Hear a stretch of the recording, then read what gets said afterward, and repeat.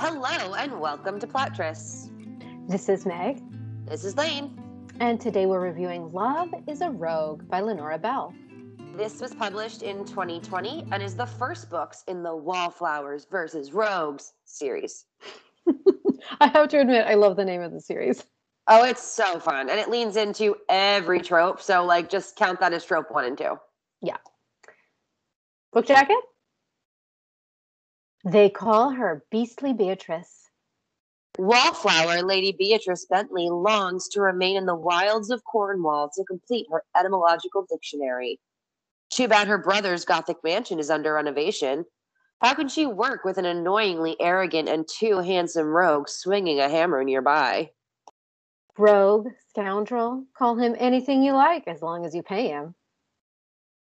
Navy man Stamford Wright is leaving England soon, and renovating Thornhill House is just a job. It's not about the Duke's bookish sister or her fiery copper hair, or the etymology lessons the prim yet alluring lady insists on giving him, or the forbidden things he'd love to teach her. They say never mix business with pleasure, but when Beatrice and Ford aren't arguing, they're kissing. Sometimes temptation proves too strong to resist, even if the cost is a heart. Terrible jacket. It was awful. It was really bad. All right, so the real big, not conflict, but plot point in this book is that Beatrice inherits this bookshop that has a secret history as a dirty bookshop. Yeah. And her mother wants to sell it under her nose. She wants to use it as a society. And this evil man wants to buy it from her so he can create a sweatshop, basically. Yeah. Ford volunteers to be her carpenter to save this bookshop. Right. I'm going to be honest. I'm a little hazy on why. So she needs to renovate the bookshop to prove that it's So basically the guy who wants to buy her out, when she says, my mother sold it to you without my permission, he says, well, if you don't sell it to me, I'm going to have the building condemned. Right. So she says, okay, then I'll fix it up. And then his threats get increased, different and more severe. He's a nightmare, bad dude. Don't worry, he's redeemed in the end? Question mark? Question mark, yeah. Yeah. Well, before we get into the tropes, as usual, we wrote our own summaries based on a random number. So the number that we generated this week was 16. I'll go ahead and start. The best thing about sexy historical naval carpenters? Probably that they're very good with their hands. I was really into the description of his calluses. Mm-hmm. I love a good working class hero. I'll just say emotionally, spiritually, physically. Yeah. What's yours? A bookshop is pretty much the most romantic place I can think of, especially for sex. I mean, we've all had those fantasies, I'm sure, right? Where's the lie? Yeah. And of course, we do have a Gentleman Jackson's Get Fit workout, I guess, for the rogue, since this is Love is a Rogue. Yes. And it's pretty easy. Basically, he does a lot of home reno. Well, that's what he does in the book. But the long-term how he got that body is just being a carpenter, specifically at sea. Specifically at sea, yeah. So he's one of those carpenters who goes out with the Navy. So year round, he's fixing shit on boats. So I guess when they get damaged in naval battles or normal wear and tear, he's the one to fix it up. Yeah, that's his job. So I will say, before we get into tropes, I want to praise this book for a trope that didn't happen. Stanford is not secret nobility. He's not. I don't remember the last time we read a book about a girl falling for a working class guy, if she herself was aristocracy, where he wasn't secretly aristocracy to make things more palatable. It's true. It's true. Well, there was The Lady and the Mill Worker. I read that. Which I did. I read that. So. Okay. I told you about it, so I'm going to pretend like you read it. Okay, thanks. I'll work with that too, because that means I've read way more, especially in the last week, than I actually have. So what is the central trope of this novel? I mean, besides Wallflower versus Rogue? Yeah. I guess I would say like inheritance schemes. Yeah, so there's a lot of like shenanigans with the will that left her this bookshop, as well as like secret letters the aunt who formerly owned the bookshop left behind. Right. That plot is actually pretty fun, and I think pretty like it's not super delved into, but there was nothing glaringly wrong or frustrating about it. No, I would say it was one of the things that I liked most about this book. So I did like that part. I thought it was really interesting and fun. Yes, agree. My favorite sequence in the book, there is an oh my god pants moment. Hmm. She wears pants. She wears pants. And of course, he thinks it's amazing. Yeah. Daddy issues. They both have some daddy issues. Hers not quite as bad as his. Hers are more parental unit issues, like mommy issues. But he Well, has her some dad was a major. dick Yeah. who like made her scared and insulted her. He's dead now, Right. but he made her So, life living hell. yes, he's dead. So I feel I wasn't as struck by her daddy issues as I was by his, but his are more granddaddy issues. Yeah, his were granddaddy issues. Hers were daddy issues. Yeah. She is a part of a blue stocking society of like eccentric women who are trying to meet for social good. This was one of the most frustrating parts of the book for me. Yeah. So they meet for social good, and they all have their own specific ambitions. So what brings them together is that they're all women and they all have professional or personal ambitions in their life. But other than that, they don't have a lot in common. Well, I'm not sure what they're working for. Well, they were very personal, specific, dare I say, selfish I should say things. this. I know what they are personally working on. I don't know what the society is working for. No, exactly. That's why I'm saying I don't know what exactly they had in common, other than the fact that they all had their own personal ambitions. Well, I think this is a good point to talk about the two things that frustrated me the most in this book, Mm-hmm. in this context. One, all of the ladies are clearly the romantic heroes of the next book, heroines of the next books in the series, with the exception of the one member of the group who is already married. Uh-huh. This book, even though it's the first in a series, is clearly building off of a universe. And I found all the callbacks to the previous books without having read them very jarring and frustrating. Yes. I found them less jarring and frustrating, I think, than Lane. I can read out of order much more easily than she can. But I could tell that this was part of an already established universe. Second of all, their whole society's front, because they don't want to tell people they're a progressive ladies society, which is working on question mark, just general progressive issues. Their front is that they're a knitting club. Right. And I personally found the text to be very dismissive of knitting. Mm-hmm. Because it's like, we don't really knit. We're badasses. First of all, good knitters can knit and talk and plan. You don't have to be Second of all, you don't have to be derogatory about women who like to knit, okay? It's a good point. Just saying. Okay, so she's part of this blue stocking society. Um, Her mother wants her to come out and be a part of society. And so she makes a deal with her mom that she will do her best to be a good debutante as long as her mother allows her to continue to be a part of the society. Right. And this gets into the marriage minded mama trope, like all of that adjacent stuff. Her mom is pushing her to try. And I think we've seen this trope a couple of times, though the exactly where is slipping my mind. This idea that a woman who was previously very forgettable either gets a makeover or changes her comportment or changes her behavior and suddenly becomes the most desired woman in society. Mm-hmm. Beatrice knows what's happening to her is happening because she's got a dowry. Right. The fact that she's suddenly not hiding takes her from that weird girl who I guess has a dowry to this acceptable person who has a dowry. I like that they didn't suddenly say she was the ingenue of the season. No. Just because she started to be personable. But she does just enough that it stops being a she's got a dowry but. Right. And starts being just she's got a dowry, which I loved the nuance of that. Yeah, I liked it. I liked it. we also see this is the biggest trope in the world. Usually, when there's some sort of class conflict, he is offered money to give her up. Yep. And it's always just a very satisfying trope because they always turn it down, right? It's just very satisfying. Well, and the one time I can remember them keeping it, they accepted it and put it in a trust for her. Right. But her brother is not the bag of dicks that one would expect. No. No, her brother is much, much better than the rest of her family.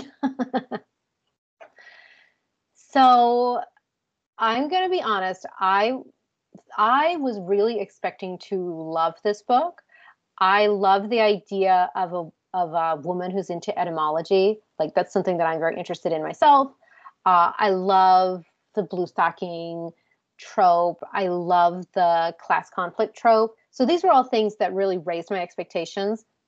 Personally, I didn't love this book. I actually really liked this book. I really liked the experience of reading it. I thought the characters were really fun. I thought the ending sort of fizzled out and was a little bit rushed on a lot of different levels, not just in terms of their relationship, but also in terms of like how they solve the central problem of how she's going to keep this building. Mm-hmm. A lot of new characters and new dynamics get introduced in like the last 10%, which I always find frustrating. Right. But I really enjoyed the first 90. So I just said that I didn't love this book. There were a lot of things that I did like. So I really liked the fact that she inherited this bookshop. And then as they explore it, there's a whole secret, basically pornographic section. Right. That she knew there was a scandal associated with the bookshop, and she thought it was somehow tied to her aunt's behavior as a person. And it turns out the scandal is the shop itself, which I thought was so much fun. And also, there's a whole bunch of secret bookshelves. Yes. And I am always a sucker for like a maze of secret rooms via book. That was really fun. So I really liked that part. I also found it very interesting that Lenora Bell chose to make Beatrice the one who has a physical deformity or irregularity. So we've talked about the scar trope. I don't think it fits in the scar trope, which is why I didn't write it under tropes. But I did think it was really interesting that the heroine was the one who was physically imperfect. Yeah, I wanted to understand her deformity better. Look, I thought it was very interesting. I really wanted it to be delved into more and I think this was my biggest issue was the book, is I felt that the whole thing was very surface and I didn't get a lot of depth. I can totally agree with that. I think I was kind of in the mood for that. Yeah. But to be honest, I had to Google palsy. Yeah. Not because I didn't remember what it is, but because I think of it in terms of like cerebral palsy. Right. And I don't think that's what she had. No, she didn't have cerebral palsy. She just had it looked, so it seemed to me like she had nerve damage in her face. Right. And so when they say like her crooked little half smile, they mean that she can't actually move half of her mouth. Right. Exactly. And I think I was having trouble picturing it just because it wasn't like palsy was basically, and this is accurate because I Googled it. Like it was just a general term for some sort of paralysis. Mm-hmm. Back in the day. Now, obviously, there are specific diagnoses to certain types of palsy. Right. But I think I didn't quite have a sense of, I guess it doesn't matter. Like she used to be insecure about it. She found her peace with it even before she met him. He notices it, but it doesn't detract from her physicality for him. I don't think I understand exactly how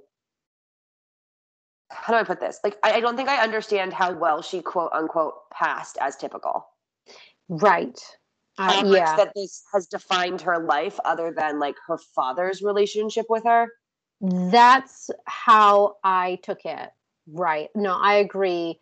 I don't think that if her family had made such a big deal out of it, that it would have been a major issue for her going out on the marriage mart. But because it had been made such an issue by her father, but also by her mother, that's what caused the issue rather than the actual deformity itself. So anyway, I thought it was very interesting. I would have liked to see it be more delved into and get a little more depth. So What else did you like? So I already mentioned it. I liked that she was into etymology and was writing a dictionary. I did. So I liked the general idea. Again, I feel like this is going to be a theme for me. Like the general idea. Did I love how it played out? No, I didn't love it. She starts out the book by being super pretentious and annoying and using all these really long words. I like words too, and I used long words, but I don't know. Even I felt that her depiction was a little over the top. Yeah, and also it kind of bothered me. She was talking about how she feels like words are archaic and being lost that have a very specific function. And she sort of loves the specificity Right. of a lot of those longer, more archaic words. And even in my head, I'm like, look, I am not an etymological expert, but I feel like a lot of those archaic words with very specific meanings were never common parlance. Right. Like, there have always been obscure words, even in the past. I think her, I want to preserve language in its exact form to have communication be as clear as possible. Like, I agree with that general thesis. But I think the way she executed it and expressed her love of it in the book was sort of pedantic. Oh, absolutely. That's absolutely the right word for it. She's very pedantic. Uh, Also, for someone who loves words, she didn't seem to love reading a lot. So she liked writing this dictionary, but she didn't love reading books. Disagree. She's I'm a whole happy. library that she's working out of in the original house. She lends him her favorite novels at separate points in the book. She's come into this bookshop before on her own, not just to shop for work lit, but also for personal lit. I agree that her like reading for pleasure wasn't really a part of the text, but I think enough references were made to her as a reader and her as a book lover that I don't think it's fair to say she wasn't interested in books. She was interested in books for the knowledge that they would impart, not for the pleasure of reading. That was what I got out of it. See, I didn't like the books she lent him were fun adventure novels. Right. Like I definitely got the impression she was a reader who read for fun. That's fine. And I liked, how can you not, the desk sex. So not only do they have desk sex, he built her the desk that they have sex on. Yeah. So I liked it. No, he brought it up. He didn't build it. He brought it up from the basement. He built the bookcase. He fixed it up. Like he like laid out the stuff on the desk that showed he cared and showed he knew her, but he didn't build the desk. Excuse me. I'm sorry. Look, I'm all for his carpentry skills. I think we should only like be fair about what he actually built. All right. So what else did you like about it, Lane? I liked that they were on the same team pretty early on. That's true. Like they had this like common goal of repairing this bookshelf and sticking it to this evil dude. I liked that when his past ties to the evil dude were revealed, she was mad at him, but they immediately spoke in a continuation of the same scene and resolved their differences. Even like we said, there's the trope of like he's offered money to leave her. He's the one who tells her that. It's not like a fake conflict. That's true. So I think this is true. All of that, like they really truly were working together. I loved how much ownership she had in their sexual dynamic and their like romantic dynamic. Like she's the first one to suggest that they like be mistress. She'd be his mistress. Anyway, I really liked a lot of her friends. Yeah. I liked how not subtle they were. I liked the trope, like there's this grand finale at a ball. Mm-hmm. I like that even though he's there to protect her when things get rough, there are two scenes where she stands up for herself and he only appears at the end to basically be like, oh my God, you handled that so well. Are you okay? Yeah.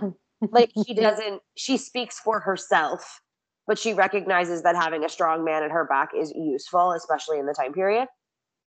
So I think all of those were the things that really worked for me. And I thought the secret erotic novel bookstore was a really fun concept.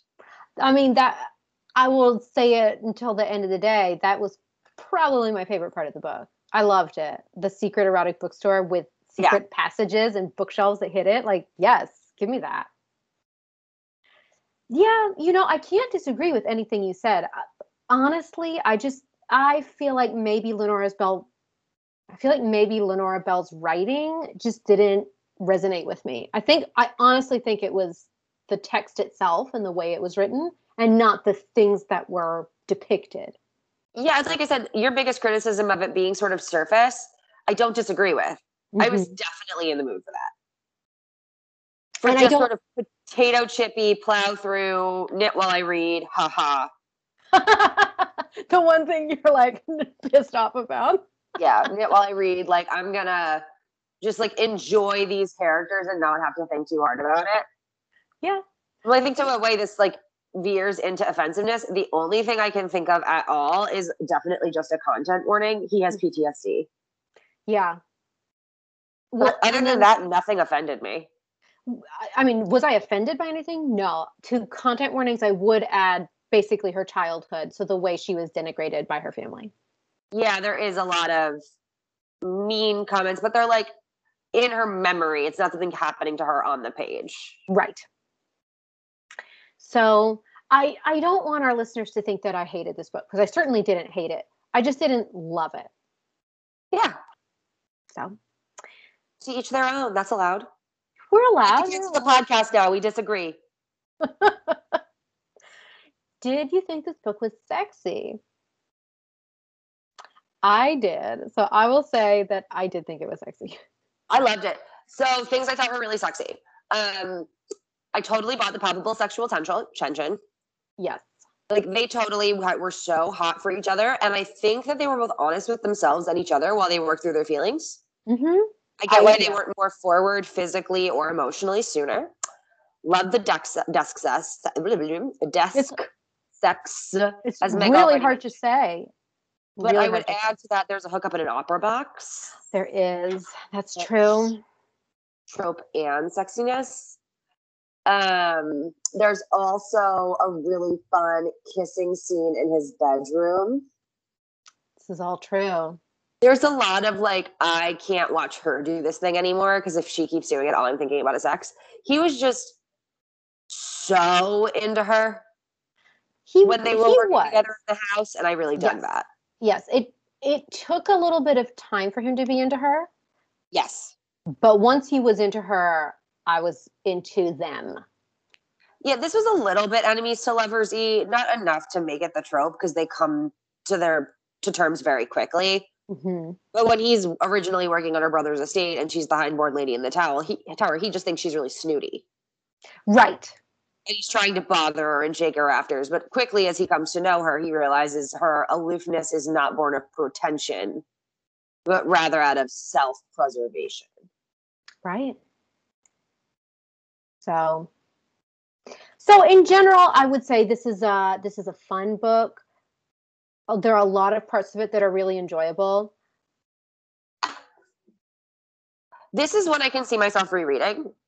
I'm interested, especially, this is one that definitely inspired me to want to read more books by this author. So I can't speak to what comes before, but I would like to know what all those references to other characters that were getting made were. My only criticism is, like I said, I do think the ending's a letdown.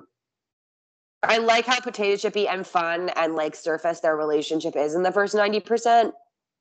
And then a lot of nuance gets introduced in the last 10% that I just felt was tonally a big shift from the rest of the book. There's a lot of stuff that happens in the very end of the book. So. Yeah, so like totally don't discourage you from reading it. And it's not like this isn't one of those books where the ending pissed me off. No, absolutely not. I wasn't angry or anything at the end of the book. Just a lot of stuff happens. And I think us taking a little bit more time with it and their relationship in the very end, I would have enjoyed. But I recommend it. You know what? I recommend it too. Like, I think you should read it.